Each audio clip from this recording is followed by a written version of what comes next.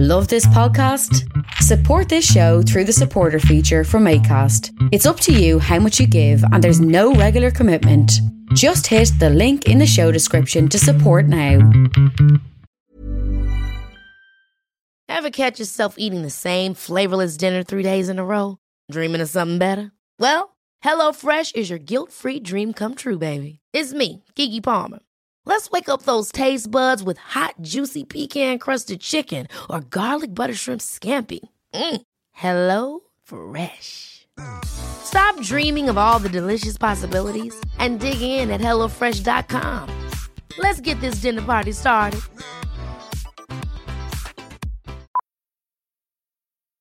Millions of people have lost weight with personalized plans from Noom. Like Evan, who can't stand salads and still lost 50 pounds.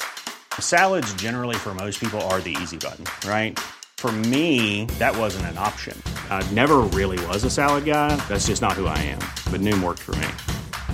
Get your personalized plan today at Noom.com. Real Noom user compensated to provide their story.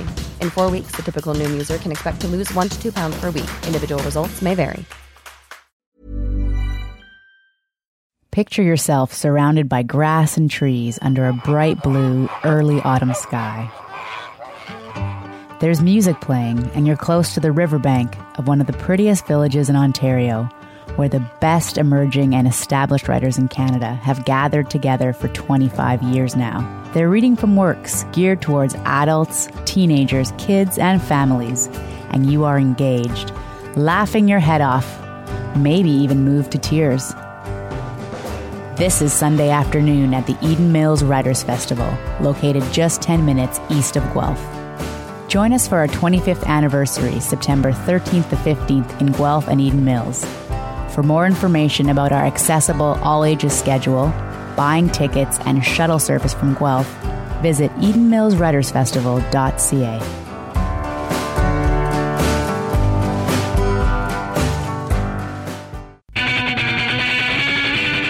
Creative Control with Vish Khanna. Hello there. On this episode, you're going to hear from 3 very gifted voices. They're each an acclaimed author in their own right, and they'll all be appearing at the Eden Mills Writers Festival, taking place from September 13th to 15th in Guelph and Eden Mills.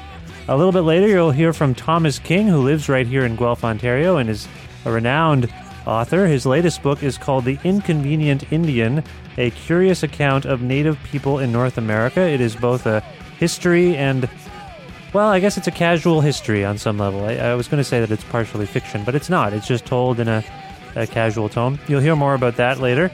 And then, before Thomas, you'll hear from Sarah Elton, whose new book, Consumed, Food for a Finite Planet, is out now and is really, well, inspiring. I suppose inspiring is the easiest. It's a little frightening as well, but it's also inspiring. You'll hear from Sarah, and we'll figure this out. And kicking things off, you'll hear from Joseph Boyden, whose latest novel, The Arenda, is coming out soon. All award-winning people. I've tried to hold my own with them. You'll see. Before we get to it, I just want to point out that earlier this week, I sent out my newsletter, and I said there would be 3 episodes this week, which is unusual. There's normally 2 episodes a week for the podcast. Turns out there will be a 4th. If you check back tomorrow, you'll hear a conversation between myself and Thurston Moore, whom you might know best from Sonic Youth, but he's also in a band called Chelsea Light Moving that will be playing in Hamilton on Saturday, Toronto on Sunday, and Montreal on Monday. So just a heads up, Thurston Moore will be on the podcast soon. But that's the future. Let's get to now. Let's get to now.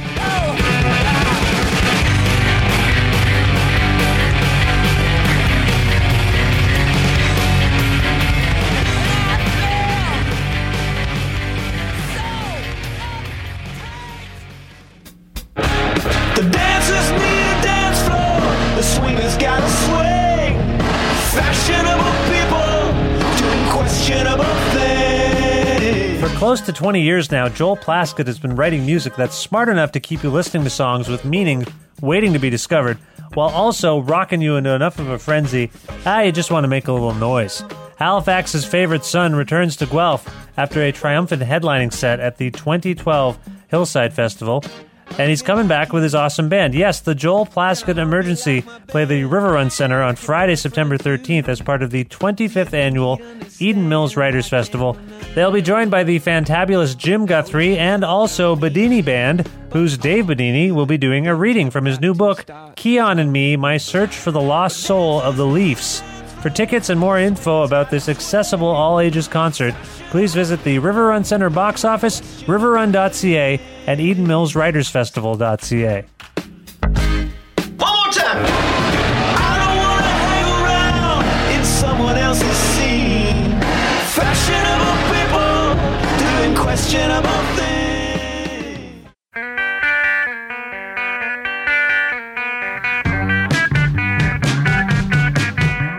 Joseph Boyden is a celebrated Ontario-based author whose first novel, 2005's 3-Day Road, about a pair of Cree soldiers fighting in World War I, received a number of awards and was shortlisted for the Governor-General's Award for Fiction.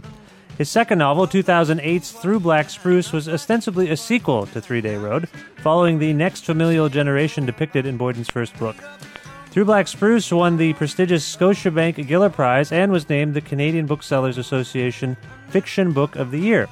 On September 10th, Boyden's third novel, The Orenda, will be published by Hamish Hamilton, a division of Penguin, and it may indeed round out a trilogy he began 8 years ago.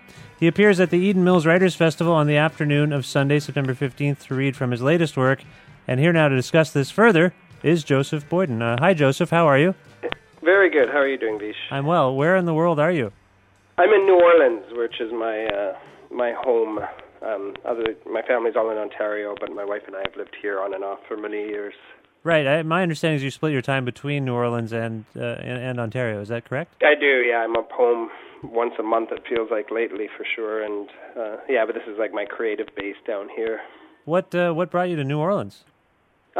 Graduate school way back in 92. Even before that, I was actually a roadie for a punk rock band called Bazooka Joe's Band out of South Carolina when I was a teen. And we came through New Orleans when I was probably about 19. And in July, climbing out of the van, 6 stinky guys into the mouth of an overheated dog is what it felt like. And just fell in love with the city immediately and never looked back, you know. I'm a bit of a traveler. I love to travel between, I love having a home in Ontario and a home in New Orleans. Get bored of one, I go to the other, you know. Right, and music is something that is a draw for you. You're a big music fan?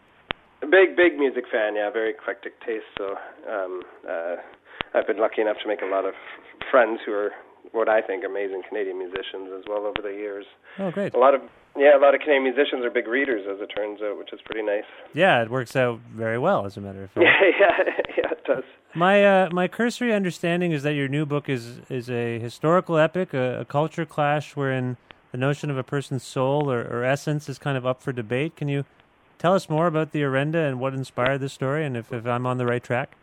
Yeah, well, The Orenda is certainly what I consider a big kind of juicy historical epic. It takes place in the mid-1600s in what is current-day Georgian Bay area among the land of the Huron Indians, and it's about the first contact between the Europeans and the natives of the area, the Europeans being the Jesuits sent in as a kind of a spear tip to the French developing New France and the Huron people and their enemy, the Iroquois, the Haudenosaunee. All right, so what exactly inspired you to write this particular story? Well, I was the product of Jesuit high school. I went to Brebeuf College School for 4 years before I finally managed to get myself kicked out. And then, but I also spent much of my childhood and my youth, my most formative years on Georgian Bay, and our summers and often in our winters on Beckwith Island and Christian Island, and this is where the Jesuits and the Hurons fled in the midst of the troubles with the Iroquois people. And so, this is a story that I think comes from both sides of who I am. Right.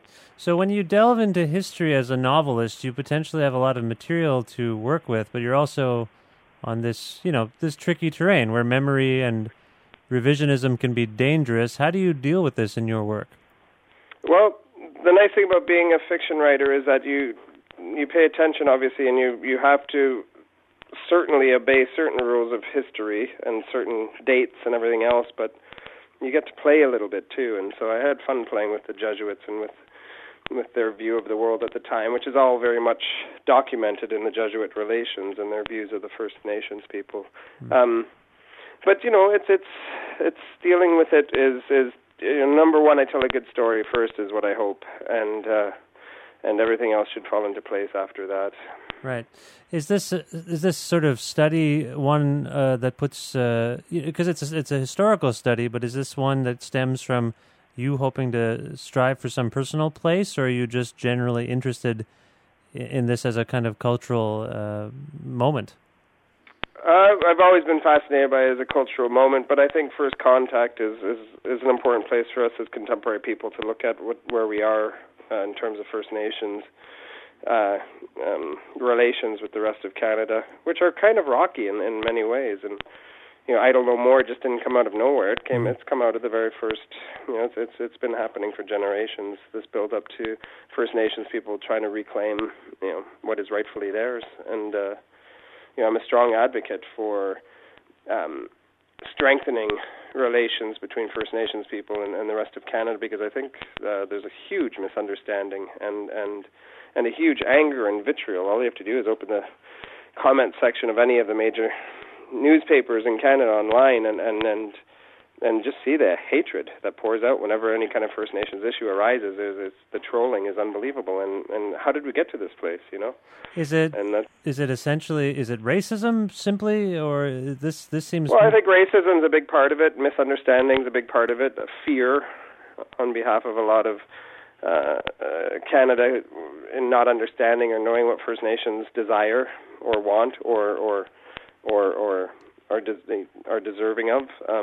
So it comes from all different angles, and a historical novel is a perfect place, I think, to begin exploring that, because I think any historical novel worth its salt is going to really speak contemporarily or be thematically contemporary. Yeah.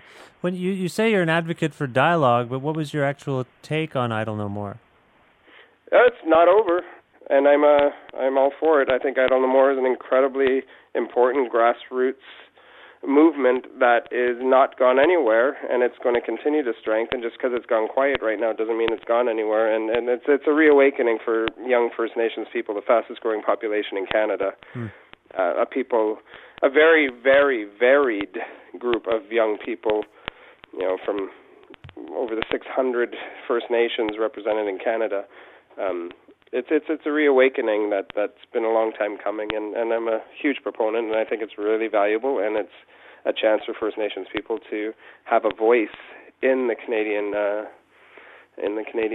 diaspora, So when you deal, as you have been, with sort of historical aspects of your culture and this country, how do you suppose that is informing contemporary discussions? Like, is there something about the Orenda that will inform Idle No More, or people wanting to know more about what's happening now?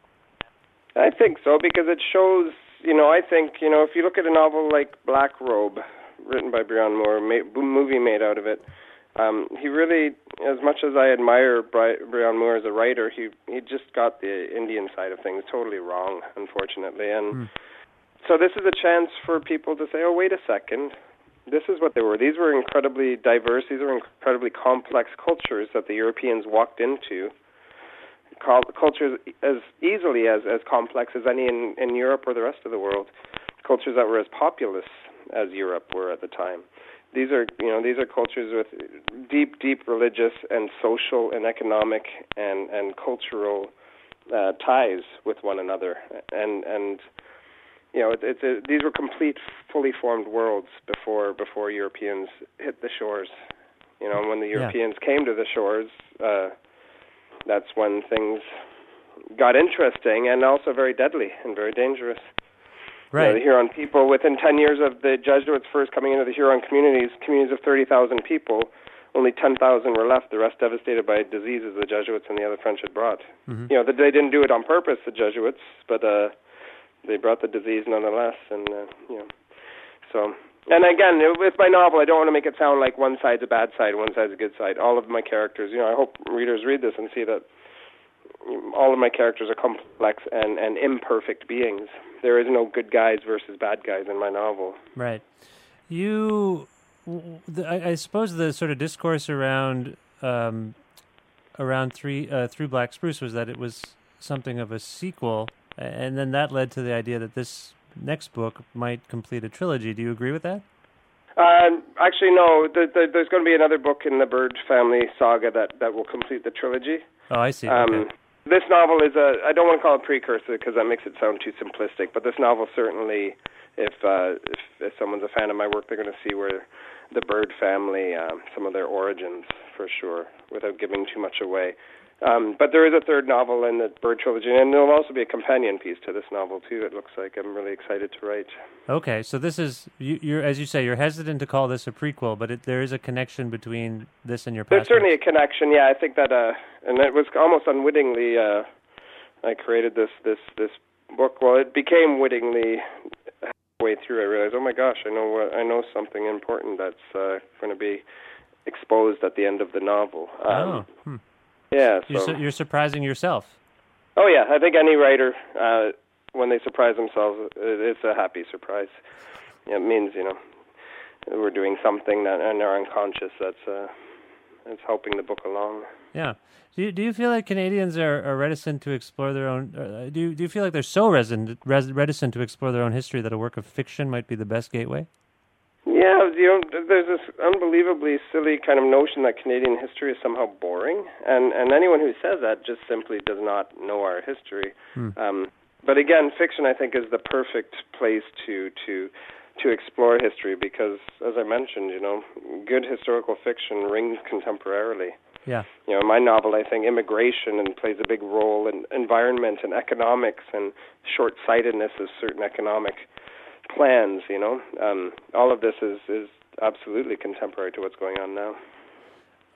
So you mentioned what's next for this storyline. You mentioned that there might be a companion piece to the Orenda even, and then a third book to complete the original trilogy. Is there anything else that you can tell us that you're working on that seems like a full plate? What's next for you? No, I'm working on a ton of things. Working on a ballet for the Truth and Reconciliation Commission and the Royal Winnipeg Ballet. I'm developing some television for CBC, writing a young adult novel next as well called Turtle Island. I'm really kind of in this wonderful place creatively where I'm exploring all kinds of different media and different things at once, which is really kind of fun.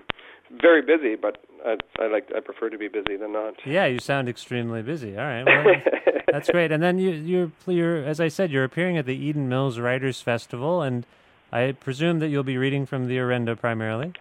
I will be, absolutely. I'm really excited to get back to the festival. I was there just post Katrina, 8 long years ago, and I remember Katrina had just hit the city. Katrina, the anniversary was yesterday.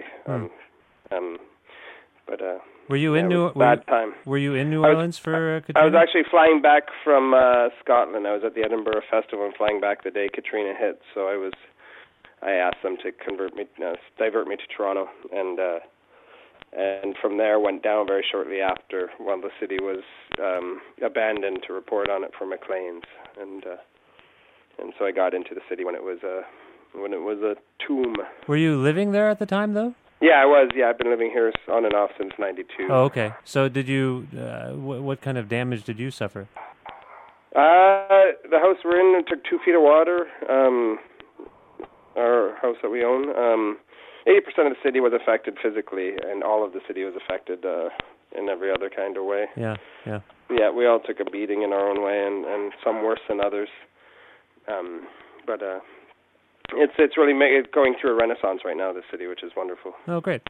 Well, the reason I brought it up, and I didn't realize we would take this turn, but I basically wanted to ask you about your impressions of, festival culture, writing festivals in particular, because it's a culture that some people might not be familiar with. I think a lot of people are familiar with music festivals and other kinds of things, but what do you make of writing festivals?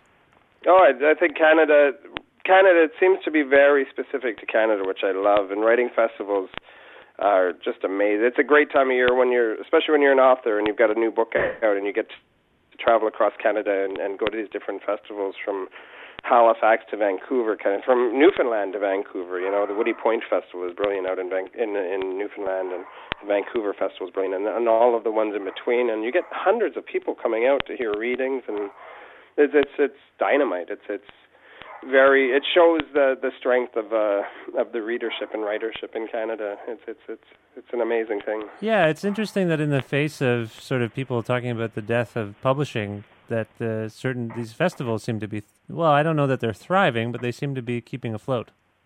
They seem to, well, a lot of them, I'll know this year, but they seem to be thriving to me. And, I don't think publishing's dying. It's certainly in transition, but I don't think reading's ever going to go anywhere. Right. Reading is takes a different part of the brain than any other thing does, and I think that humans crave it, and it's not going to go anywhere. All right, well, I hope you're right. I totally hope you're right. Yeah. Once again, Joseph Boyden's new book, The Orenda, is out September 10th via the Hamish Hamilton imprint and Penguin Books, and he is reading at the Eden Mills Writers Festival on the afternoon of Sunday, September 15th. You can learn more about all of these things at hamishhamilton.ca and edenmillswritersfestival.ca. Joseph, it was a great pleasure to speak with you, and I want to thank you once again for your time. Wonderful speaking with you, too. Food, it puts me in a good mood. It keeps me going when under strains. Ain't nothing worse than hunger pains right there. Start with light fare if need be. Snacks with an X. Whatever, just feed me some food. Sarah Elton is the best-selling author of Locavore, From Farmers' Fields to Rooftop Gardens, How Canadians Are Changing the Way We Eat, which won gold at the Canadian Culinary Book Awards. She is the food columnist for CBC Radio's Here and Now and has written for the New York Times, the Globe and Mail, and Maclean's, among other publications. Elton's latest book is Consumed, Food for a Finite Planet, and it chronicles her examination of people from all over the world who, in anticipation of the increasing strain on our planet by growing populations and climate change, are creating sustainable alternatives to industrial farming and also getting to know the food we consume on a personal level. Sarah Elton appears at the Eden Mills Writers Festival, both on Saturday, September 14th, in conversation with Michael Pollan at Rosansky Hall at the University of Guelph, and then on her own for a reading on Sunday, September 15th in the village of Eden Mills. Here now to discuss this further is Sarah Elton. Hi, Sarah. How are you? Hi, I'm fine, thanks. How are you? I'm very well. Where in the world are you right now? I know you like to travel, so where are you? I do. I'm based in Toronto, which is a pretty busy center for alternative food movements. In fact, all of Ontario is really doing, compared to what is happening in other places around the world, we're leading the way. Now, why do you suppose that is? What is it about this region that might inspire that? I know, yeah.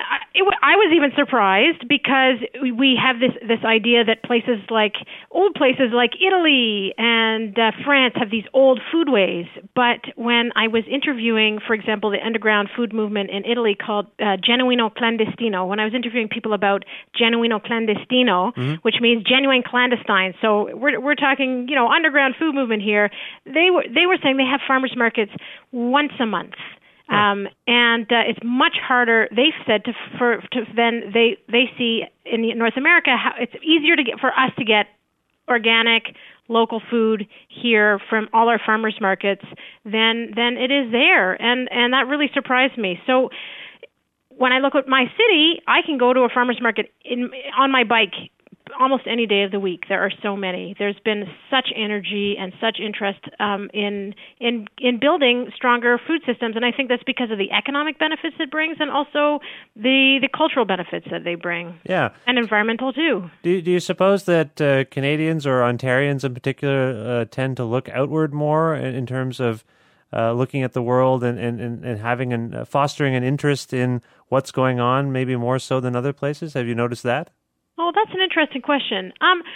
I think that we might have this idea that other places must be better than us. I think Canadians we have that tendency, but we really should celebrate the incredible ideas that are coming out of Southern Ontario, like Farm Start and their incubator farms.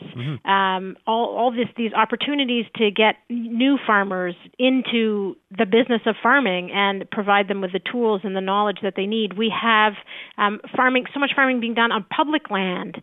This is real innovation. Yeah. And so other places are doing this too. Like in France, I write about a land trust that people who have no connection to farming, who live in the city, but they want to connect with a better future and a better food system. They give money through this organization Terre des Liens.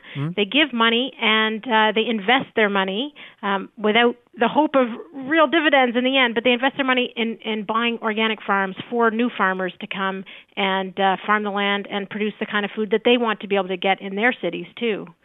And so lots of these sort of great ideas are also happening here in Canada. So we're not doing too bad. You're saying that in the grand scheme of things, Canadians are actually quite forward thinking, and we're kind of on it. We're on the case. Yes, we are on the case, and there's a lot of innovation, especially coming out of the generation of people who are in their 20s now, 20s and 30s, people who the job market might not look so fabulous for, but they're taking the initiative. There's a woman who I know. She founded an organization where she and some friends, they grow food, they borrow people's backyards, and they grow food, and then they have a CSA through this. Now this is a non-for-profit, and it's not. They're not getting rich, but they have created a really interesting organization that's doing good work and feeding people good food and teaching people about connecting to nature through gardens. Right. Well, I mean, speaking of doing good work and trying to instill people with, I guess the inspiration to do good work, you're doing a huge part with your work, and I was hoping you could tell us more about what inspired you to write your latest book, Consumed? Well, as a journalist who covers food and sustainability, I'm often asked, people would often ask me, how can we feed our growing world population? Because there's this perception that we need industrial agriculture to feed all these hungry people around the world. So I also wanted to know the answer to this question, so I went out and I looked for this answer. And what I found when I traveled to India and China and France and in Canada and the United States. And what I found really was so inspiring. All these stories were so inspiring and exciting and full of innovation and great ideas that I wanted to write a book about it. So my book tells these stories of how people are using all this creativity and innovation to create sustainable food systems that can feed us at this time when we really have to be thinking about change, because climate change has made the status quo not workable. It's forcing us to rethink how we grow and sell and really distribute our food. Yeah. And in your book, you target the year 2050 as a key in our kind of collective timeline. Where did that number come from? Yeah, I structure the book as a countdown to 2050, and then I provide this action plan for what we need to transform our industrial food system into one that is sustainable and really just and ethical by mid-century. And I chose that time frame because it matches more or less the amount of time it took for us to build the industrial food system as we know it today. Oh, I see. So in the last few generations, we've created this global industrial machine that is, not doing good things for our planet and our environment and our atmosphere. So we should be able to take apart. That's the conceit. We should be able to take apart and assemble something new in that same amount of time. But there really is this rush to do this because of climate change, and we must act fast because the already at the current rate of greenhouse gas emissions, we're on our way to. When I spoke to the climate scientists, we're on our way to warming the planet, in the next 50 to 100 years to something that's not going to be very pleasant. For some reason, we're all rather slow or even reticent to react to calls to action, particularly when it comes to matters like climate change and the general betterment of our planet. And this always baffles me. Why do you suppose sustainability is such a difficult concept for the general population to embrace as a pressing concern? I think it's so vast. The idea of climate change is so big. And when I was writing this book, I would have periods of deep sadness and just sadness and the thought of and despair, because I would learn something from a scientist that was not very optimistic, and then I would think, how on earth can we change this massive food system that helps make climate change worse? And then I would have to think of the small things, and I would think of all these small little stories of people doing great change in their own communities, and then I would feel hopeful again. And so that's another reason why I wrote the book, is that food allows us to make this huge issue of climate change very personal and something that we can do something about every day. In the sustainable food movement, people often say this. They say, when you eat, you make at least 3 times a day. You have choice. You have a choice to make 3 times a day to do something better, to do something good. And if you didn't do it at breakfast, well, hey, you have lunch and dinner to make a choice to make something better. So I think that food makes that inaction that we see around us all around the world, it makes that inaction turns it into action, because we have the possibility to change all the time, every day. Yeah, and I feel like the narrative has shifted quite a bit to one of some, I don't want to use the word haste, but as I say, this is scientists, experts are shifting their tone to be like, we have to do this now. We have to make the changes now in order to reach sustainable objectives by a certain period. But when you point to 2050, I sometimes feel like this might be part of the issue for the general population. Oh, that's so far away. Let's worry about that as we get closer to it. You know what I mean? There seems to be that tone. Whereas, as you point out, there's so many people who have said, look, if we don't do something now, we're not even going to get to 2050. There is a lot of despair and fear out there, and the tone has changed even since I started writing the book. And we've seen what happened in New York City, in Calgary, where the environment throws us a wild card and that no one expected. And so our food system, we have to build a food system that is resilient to these wild cards of climate that people say will be coming at us. Yes, you're right, much sooner than 2050. Yeah. In the book, you highlight, as you mentioned earlier, you did travel to areas like India, France, China, closer to home in the States and in Quebec. And I'm curious, how did you come to discover these places to be relevant to your research? Because in some cases, they're remote villages and things like that. In fact, most of the locations are rather remote. How did you discover them? Oh, that's a good question. I'm a journalist, so and I used to be a radio reporter, or a radio producer. So as a radio person, you can find anything anywhere, and I'm only part joking. I did old-fashioned reporting, and I found these stories. But But I don't want to pat myself on the back, because what's amazing about the sustainable food movement is that it is truly global, and literally everywhere you look, you will find it. I was astounded, to be in a small village in China and have people telling me things that echoed exactly what someone else told me in Guelph, which echoed exactly what someone else told me in France, in Italy, in India. I could go on and on and on. And so it's not hard to find examples of this. It's everywhere, and that's because I think people just want to eat. They want to eat, in the words of the slow food movement, good, clean, fair food. That just feels right, and that's what they want. So that's why we have this global sustainable food movement, because it really represents hope in a better way. Right, and people are having conversations about it, and enough of them are rising to the surface that I don't want to get too far into your process, because I know it's your process. You mentioned your work as a radio producer, and that, in a sense, you can find anyone or anything. But, for just someone trying to process this, can you just walk us through a day of you trying to figure out what's going on in the world? Like, do you get up in the morning? Are you on the internet? How do you discover these places as someone with the mind of a reporter? What do you do? Oh, interesting question. I've never been asked that question before. What do I do? I make a lot of telephone calls. The internet is obviously an incredible tool, but you can only go so far online, and telephone is a great way to make connections with people, and people answer phone call, will answer the phone, whereas they might not answer an email. So I phone people. I have a lot of phone cards, those cheap international calling cards. Right. And I just do a lot of interviews and talk to many people, and it's through this, human intelligence that I can find out about organizations. So I talk to one person and say, what do you know?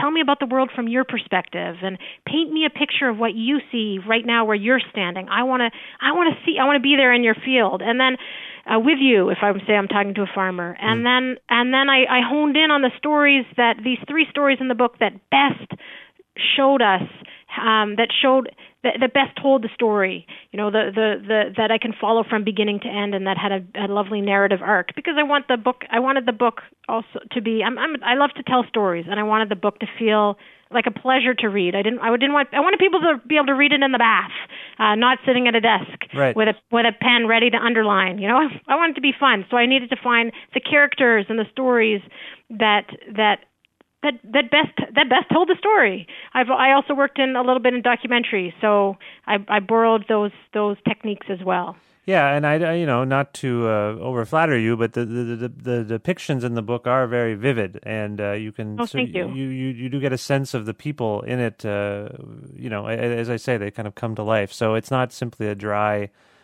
science book if people are hesitant to pick it up based on that. At the same time, it's a very important cause, so I hope everyone picks it up.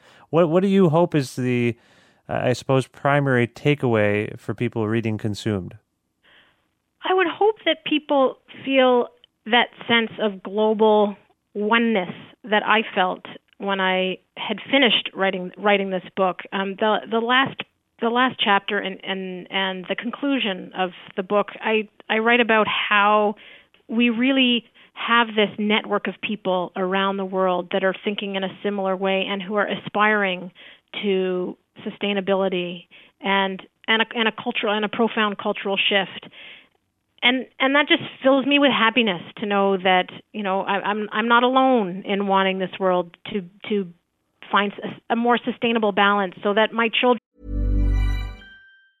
Ever catch yourself eating the same flavorless dinner 3 days in a row?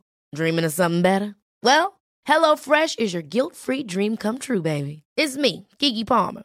Let's wake up those taste buds with hot, juicy pecan-crusted chicken or garlic butter shrimp scampi. Hello Fresh. Stop dreaming of all the delicious possibilities and dig in at HelloFresh.com. Let's get this dinner party started. Many of us have those stubborn pounds that seem impossible to lose, no matter how good we eat or how hard we work out. My solution is PlushCare. PlushCare is a leading telehealth provider with doctors who are there for you day and night to partner with you in your weight loss journey. They can prescribe FDA-approved weight loss medications like Wegovy and Zepbound for those who qualify. Plus, they accept most insurance plans. To get started, visit plushcare.com/weightloss. That's plushcare.com/weightloss. Children have a better future than one that I paint in the introduction. Right. So if people were to take away this idea that there is this, to borrow the words of a very good writer and scientist, Tim Flannery, this global super organism that can come together with all our fantastic ideas and creativity and innovation, and not necessarily a lot of money, just these great ideas, and we can bring them together and make real change in our communities and around the world that will lead us down a better path. Yeah, no, and that's that's a really succinct way of taking the message I took away from the book. So, yeah, I do hope I do hope people pick this book up. You are doing this appearance with Michael Pollan at Rosansky Hall at the University of Guelph for the Eden Mills Writers Festival. What is your preparation like for this exactly? Have you had discussions with him or his people about what this is going to be like for you? I personally haven't spoken to Michael Pollan yet, and I'm really looking forward to speaking with him because I have read his books, and I really enjoy his writing and his thoughts, and he's shaped this food movement in North America so profoundly that it's a real honor to be able to sit beside him and talk with him. I'm looking forward to it. Yeah, we're all looking forward to it. It's going to be great. For you personally, what's next? What are you working on now? Is there something you can tell us about? I know you keep busy. I have written a kids book, a book for young people about how the science of food, the culture of food, and that teaches kids how to cook. So and I think it would work for adults too. If you read Locavore or Consumed and you want to cook for yourself, because the last part of Consumed it looks at the culture of food and how we all we need a new culture of food to support sustainability, and a lot of that means going back into the kitchen. Well, this book tells you how, and it's been, boys have been fun to write, and boy have I learned a lot. And writing for kids is a real challenge, so it's really lots of fun. That comes out in the spring. And what's the name of the book? Starting from Scratch. Starting from Scratch, and it's aimed at sort of what... 9 to 13-year-old kids. Nice. So that's great. You're going to try to help people learn about cooking. Little kids. I kind of regret my childhood. I wish I spent more time with my mom while she was cooking. I guess little kids don't do that, but maybe they should. No, and you know what? They want to. It takes longer and it's messy, but and I have kids, so I know this personally. But they love to help if you give them a chance. They'd rather be there beside you in the kitchen. Okay, so it's not my fault. It's really it's bad parenting. That's what really.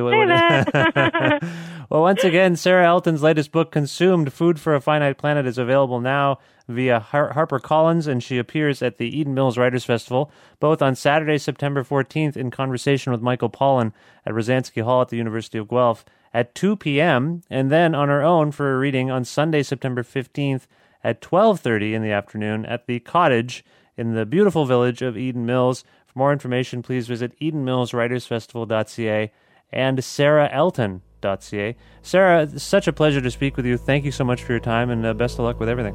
Oh, thanks so much for speaking with me. We are circling together. We are singing our heart song. This is family. This is unity. This is celebration. Thomas King is a Guelph resident and one of Canada's most respected intellectuals. He has spent the past 5 decades working as an activist for Native causes and teaching Native American studies at the University of Lethbridge and the University of Minnesota, and he has also taught in the English department at the University of Guelph. King was the first Aboriginal person to deliver the prestigious Massey Lectures, and he's won several awards, including the National Aboriginal Achievement Award and the Order of Canada. He created the CBC Radio 1 series, the Dead Dog Cafe Comedy Hour, and is the best-selling author of 5 acclaimed novels, a couple of short story collections, some nonfiction work, and children's books. His latest work is The Inconvenient Indian, a curious account of Native people in North America, and he appears at the Eden Mills Writers Festival this Sunday, September 15th, at the Sculpture Garden at 12:30 in the afternoon. Here now to discuss this further is Thomas King. Hi, Tom. How are you? Hi. It's very nice to speak with you. The last time you and I saw each other was at the Guelph Jazz Festival. How was your time there? Oh, that was great. I enjoy that. I suppose what most people don't know is that I was a photographer long before I was a writer or anything else, and so I've kept that up over the years. I used to be a commercial photographer. I gave it up. I hated doing weddings. So the weddings and art directors, who wanted things that were just about impossible for film to do, drove me crazy. So I just do exhibitions now. So I get to shoot the Guelph Jazz Festival, and that's a lot of fun. I really enjoy that. Now, what drew you to photography? I guess I had nothing else. I always thought of myself as a little bit on the artistic side, but I didn't have any artistic endeavors. And I had caught a tramp steamer out of San Francisco to New Zealand, and while I was there for about a year, I wound up lying my way into a photography job. I had a camera. I had bought a camera in San Francisco, so I fancied myself perhaps a photographer. And then I got a job over there and learned how to do it, which was helpful. Simple as that. And then the connection to the Guelph Jazz Festival is what exactly? Because it's a... Well, yeah, I arrived in town in 1995, and Ajay Hebley, who's a colleague of mine up at the university in the English department, stopped by and said, "I understand you're a photographer." And I said, "Yeah, I am, as a matter of fact." And he said, "Any chance I get you to take a couple of shots, 1 or 2 shots of some artists at the Jazz Festival?" I said, "Sure, I'll do that." Well, 1 or 2 shots for Ajay meant the entire festival and as many people as I could get. So I did that, and I thought, okay, well, that was fun. And then, of course, the next year, having done it the first year, Ajay came back and said, "Could you do it again?" And before I knew it, 18 years had passed, and I'm still doing it. Right, and you guys just had an exhibition at the well, I mean, when I say you guys, I mean you and the Jazz Festival kind of had an exhibition at the Macdonald Stewart Arts Center. Yeah, this year, which was the 20th anniversary of the Guelph Jazz Festival, Ajay came to me and said he'd like to do a exhibition of my prints from all those years. And so we got together and we worked on it, and we put together what I think was a pretty nice show, as a matter of fact. It's there was a small show that opened with the Jazz Festival. Then on September 26th, the larger show is going to open at the Macdonald Stewart. Right. So I'll be anxious to see that. We've talked about your association with this festival from a sort of circumstantial perspective, but what about the music itself? Do you relate to the Jazz Festival? Well, when I was roaming around the countryside, I certainly ran into a lot of jazz. I mean, that was the thing that we would do when I was younger, is go down to the jazz clubs. They were inexpensive. You never knew who was going to come there or be there. This was in the 60s and the 70s.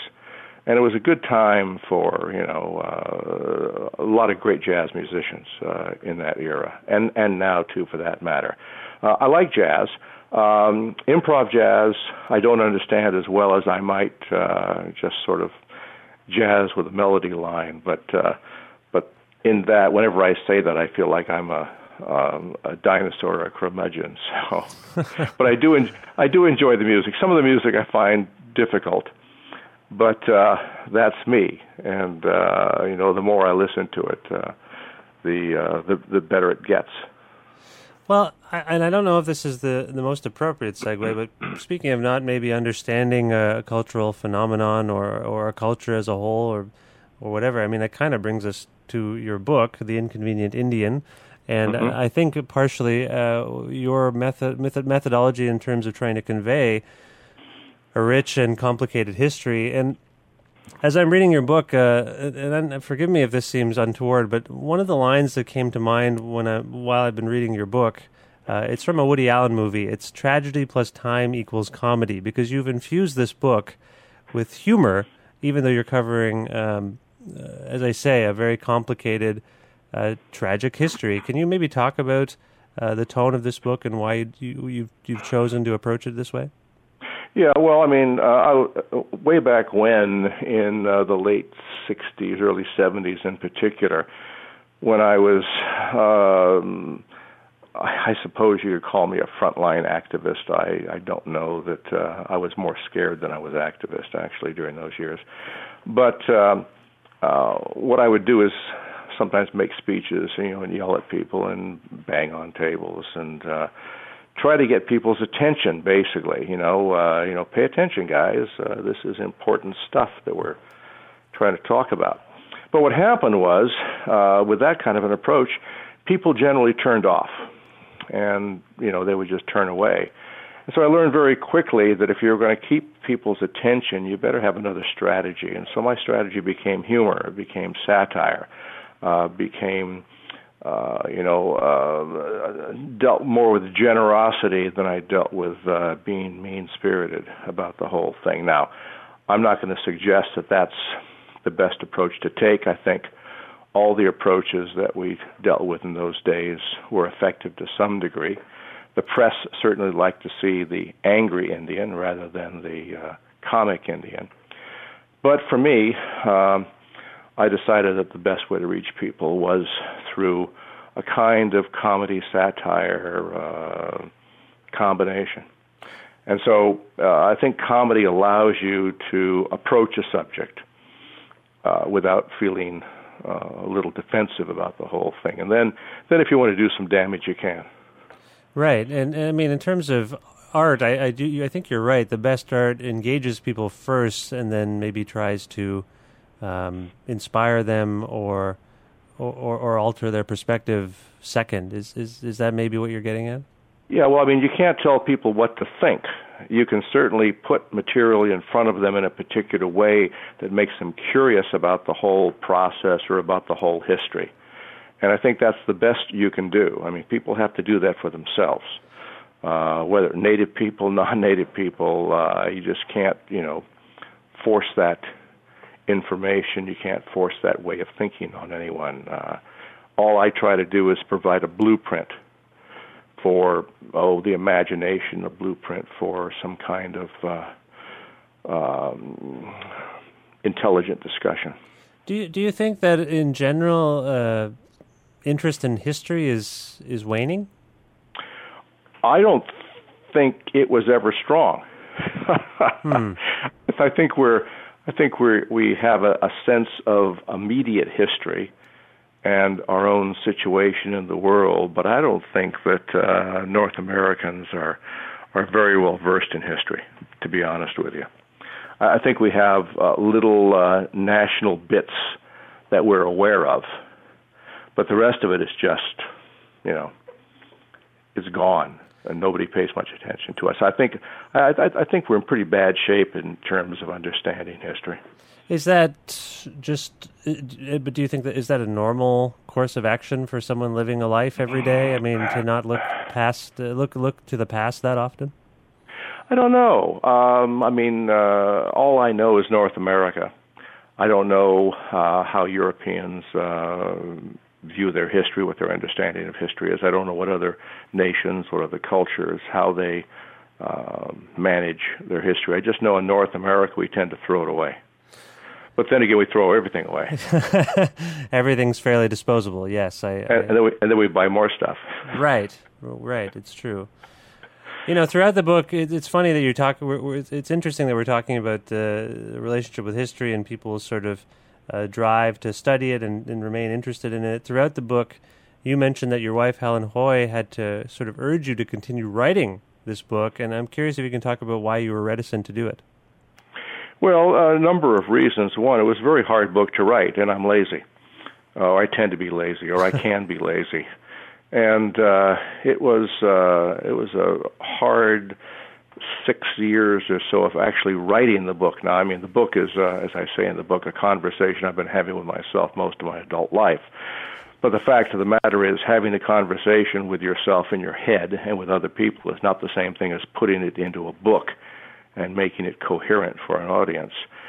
So that part, just that part alone, is difficult. Anybody who's written a book knows just how hard it is to complete one. Right. So there was that, and I'm not getting any younger. Right. And the other thing, too, is that the book, frankly, opened up old wounds along the way that I would have just as soon left alone, sort of like picking at scabs, if you will. So and it was a difficult book to go back and get all of the bits and pieces that I wanted. I had studied history at university, spent quite a bit of time with historians, and worked at the American West Center at the University of Utah. They did quite a bit of work with Native people. And so I had most of the bits and pieces, but again, having the bits and pieces isn't the same thing as putting them into a coherent narrative. Right. So I was tired, and I would get to places that I really didn't want to revisit again. And so really, it was Helen who said, just keep going, just keep pushing along. So this is a nonfiction book. Is this the hardest book you've ever written in terms of the various approaches you take to writing? Yeah, probably just in terms of difficulty. When I'm writing fiction, I create the world. I am sort of God in that world. Nothing happens unless I make it happen. And I can make it up. I don't have to deal with what we cleverly refer to as facts. But with a history book, I'm sort of trapped by some of the things that did happen. I can't change those around. Well, I could, I suppose, but then people would have words with me about that. So I have to work within that framework, and it's sometimes it's like having one hand tied behind your back, my creative hand. Yeah. And that was difficult. I said after I finished this I'd never do another nonfiction book, and yet I've got this idea for a third one. Oh, there you go. Can you tell us a little bit about the idea at this point, or is well, it's not. I've got it framed out, but whenever I start start talking about my ideas for writing projects, they make me sound stupider than I actually am. Well, it's interesting. So that I don't. I can appreciate. I understand what you're saying. I do think it's interesting that you almost immediately upon publication of this book suggested you wouldn't be revisiting nonfiction, yet now your wheels are turning. Well, what happened was there was a whole bunch of stuff that I did not use in this book that pissed me off, and I figured, well, maybe I can do something else with it, or maybe I can expand it and make it a third book, a broader book. And so, if I do a third nonfiction book, then it will be not so much about Native people, but about the world that we've created. Okay.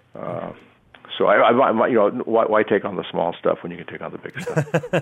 Yeah, why not? Take on a bigger project, sure. Yeah. There's a chapter entitled Too Heavy to Lift, in which you kind of outline 3 different kinds of Indians. Do you mind just talking about that a little bit?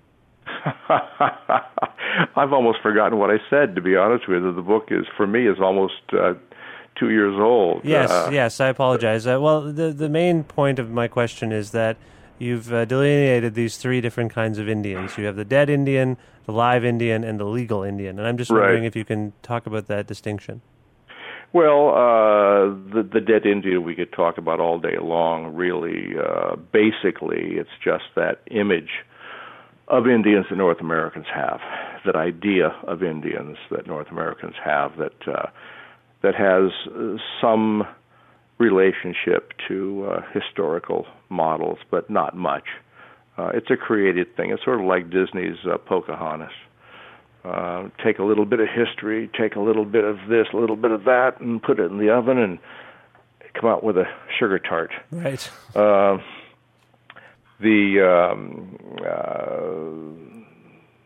live Indian really is just contemporary Native people.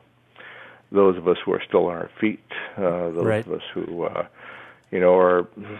managing to live our lives. And the legal Indian's easy enough. That's the Indian in Canada, at least. It's the status Indian that has a legal relationship to the federal government. In the States, it's pretty much the same thing. Right.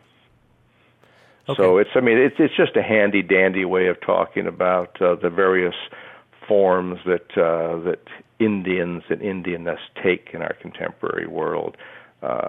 You could redo that in a variety of ways. Sure. That was just the way I chose, just to keep it simple. Yeah. There's this passage I want to read here about the dead Indian. Sometimes you can only watch and marvel at the ways in which the dead Indian has been turned into products.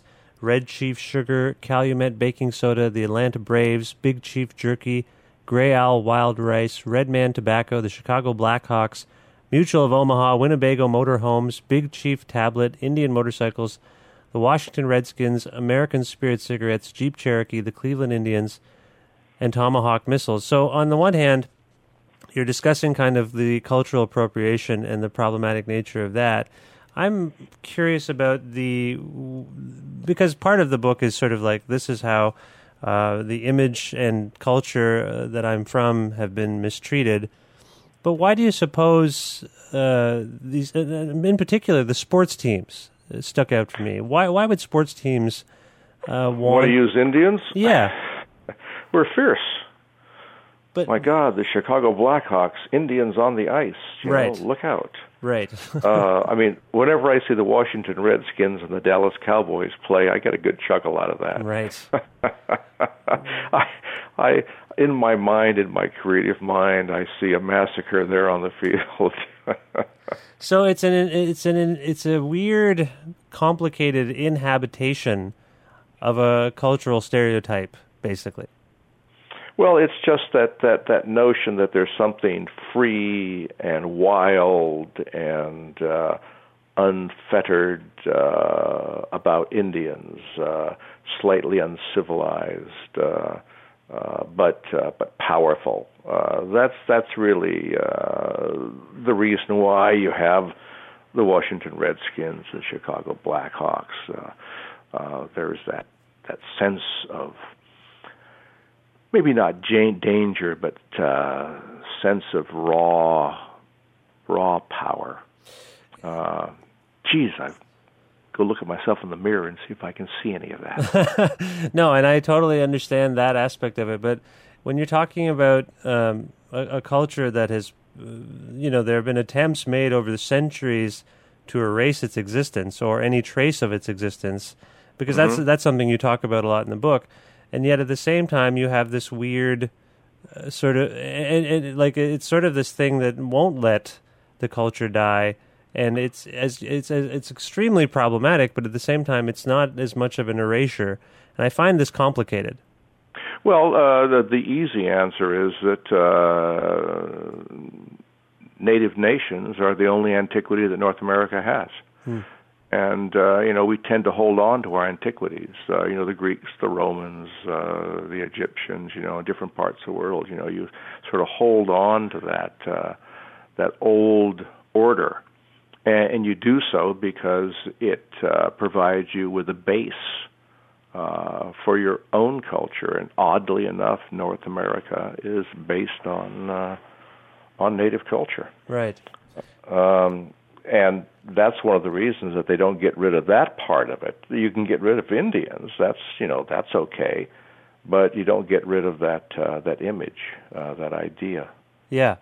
And why would you? It's handy. Well, and I mean, you mentioned sort of the tropes about being fierce and frightening, which that's the part that I obviously is very problematic. But I guess on another level, I assume it's teams sort of trying to instill a kind of this is terrible, but a tribal aspect to their.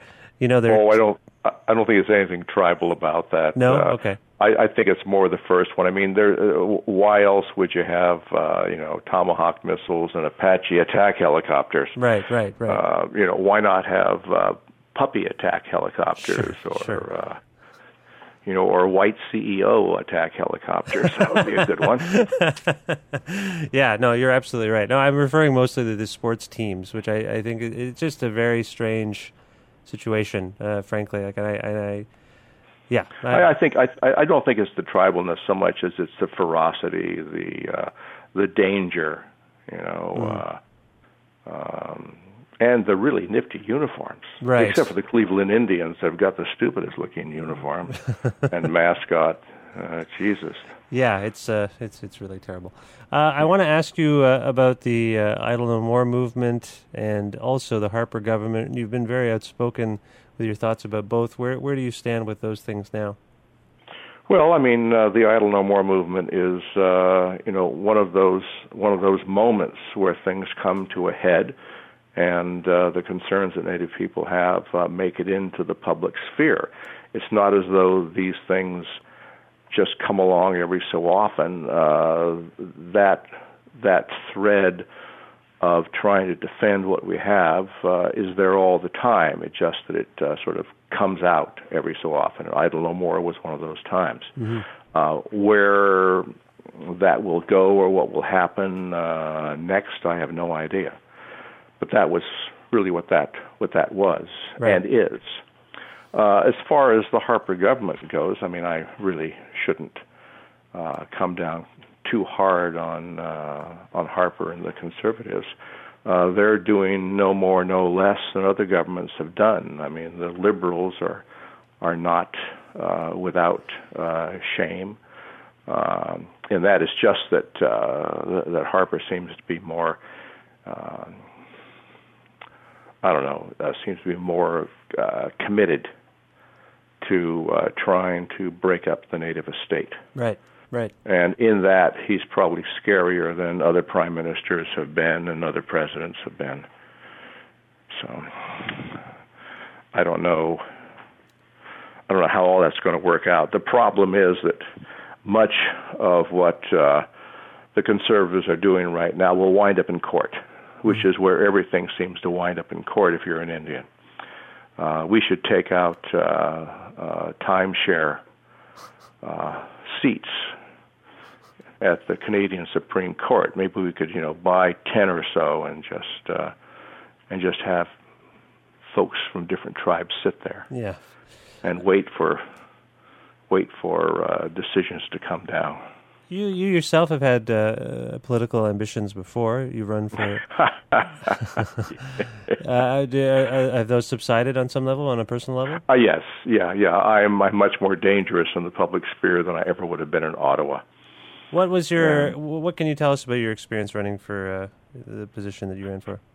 Well, it was interesting. I had a lot of great people who were helping me on that, working with me on that.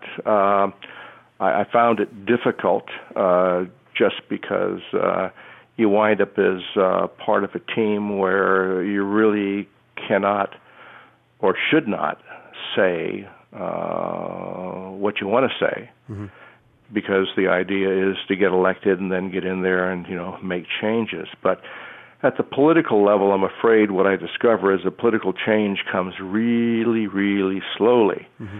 And the one thing that people don't want to do, and I don't care what your party is, they don't want to make too many fast moves.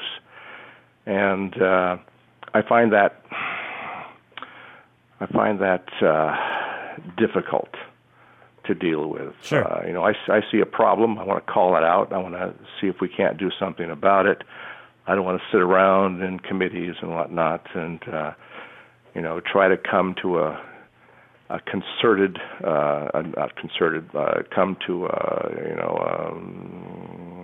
an agreement. Consensus, yeah.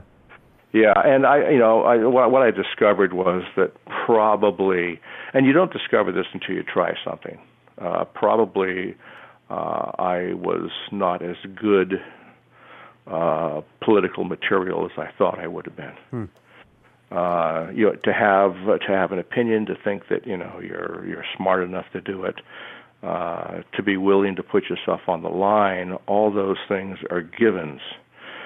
But then to sort of back off and wait and play that sort of political game, I found difficult to do. I tend to be, I tend to shoot my mouth off, right? If I'm not careful. Well, you knew it was going to be a bit of a bureaucratic quagmire before you entered it. Yeah, but I told myself it wouldn't. That I'd be different. That that my situation would blah blah blah blah right. blah. Everything you tell yourself. Right, of course. On that. Sure. And you have to. I think. I think political life is very difficult. I haven't talked to Frank Valeriat about how he's finding Ottawa, and I think Frank is of a particular mindset that he's able to manage that. And I think people like James Gordon here in Guelph, who's going to be running for office, would be a great politician. I don't know that I would have been. I like to think I would have been, but I don't know that I would have been. So right. I'm trying to be honest with myself. Yeah, I guess it's good to face yourself and figure out what you're capable of and live with that. Well, massacres certainly. Massacres? Well, massacres, some disruptions. Yeah, yeah. We seem to have a pretty good history on that. Yes. Although, as I point out in the book, whites actually were better at massacres than Indians. I didn't know that before I did the research on it. Yeah, that did stick out for me. That passage did stick out for me. I didn't realize that either. No. Who knew? Who knew? There's lots to learn in this book, I will say. You're going to be at Eden Mills this Sunday. Can you tell us a little bit about what you have planned as a reader there? I don't know. I normally make my choice on what I'm going to read at the last minute, partly is to see what the audience looks like, try to feel what's in the air that day. I've got a couple of spots in the book that I can read from, and I just have them there, and by the time I get to the podium, I've made a decision, good or bad, and away we go. But I don't do a lot of work on it beforehand. And there's no likelihood that you'll be reading something unpublished, something new. No, I think the idea is that they want me to read from The Inconvenient Indian. I'd be happy to read some unpublished stuff. I've got a new novel that'll be coming out in September of 2014, and I could certainly read from that. That would be fun. But there's the creative end of writing, and there's the business end of writing. And right now, for the Inconvenient Indian, I'm in the business end of it. maybe, and I'm not trying to tell you your business, Tom. Maybe you can do both. I mean, who's going to tell you what to do, for crying out loud? Well, the person who tells me I have 15 minutes to read, and then puts the big hook out on stage and drags me off kicking and screaming like a chicken. That guy. This isn't the Apollo Theater, as far as I know, but I think maybe you're right. Maybe you should just be reading from the new book. Although it'd be amazing to hear more about your new novel. Can you tell us about that? It's called The Back of the Turtle, and it would be hard to describe this one in the same way it would have been hard to describe Green Grass Running Water before it came out. So I'm not going to really try to do it, because whenever I describe my books or try to describe the books or the ideas I have for books, I sound really, really stupid. Right. And I come away thinking that was really a bad idea. I better rethink that thing for a book. So I don't want to destroy it before I actually get it there. And I haven't finished writing it yet. I'm still waiting for notes from my publisher. Oh, okay. Sorry. When you said it was going to be out in 2014, I thought maybe it was a done deal. Well, it is a done deal, but I still have to do the final rewrite. Okay. And this is cleaning up stuff, looking at characters and doing some fine tuning. So probably I've got a month's worth of writing left, but it's nothing that I can't do. I've done the hard work already. Okay, great.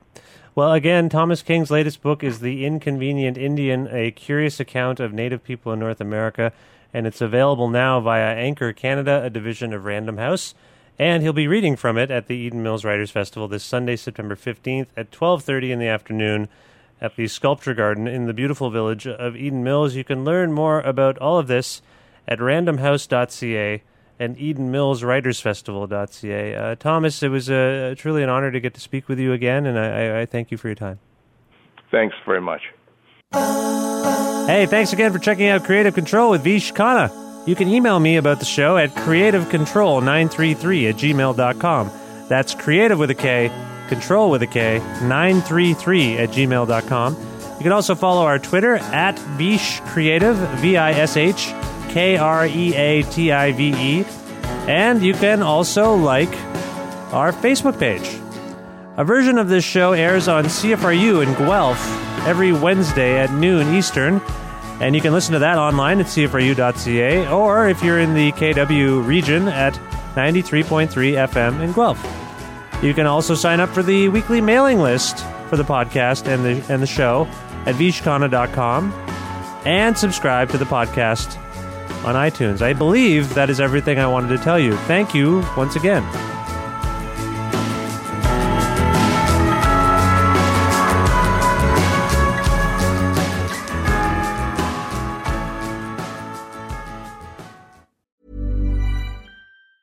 Ever catch yourself eating the same flavorless dinner 3 days in a row?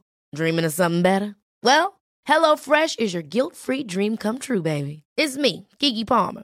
Let's wake up those taste buds with hot, juicy pecan-crusted chicken or garlic butter shrimp scampi. Hello Fresh. Stop dreaming of all the delicious possibilities and dig in at HelloFresh.com. Let's get this dinner party started. Planning for your next trip? Elevate your travel style with Quince. Quince has all the jet-setting essentials you'll want for your next getaway, like European linen, premium luggage options, buttery soft Italian leather bags, and so much more. And is all priced at 50 to 80% less than similar brands. Plus, Quince only works with factories that use safe and ethical manufacturing practices. Pack your bags with high-quality essentials you'll be wearing for vacations to come with Quince. Go to quince.com/pack for free shipping and 365-day returns.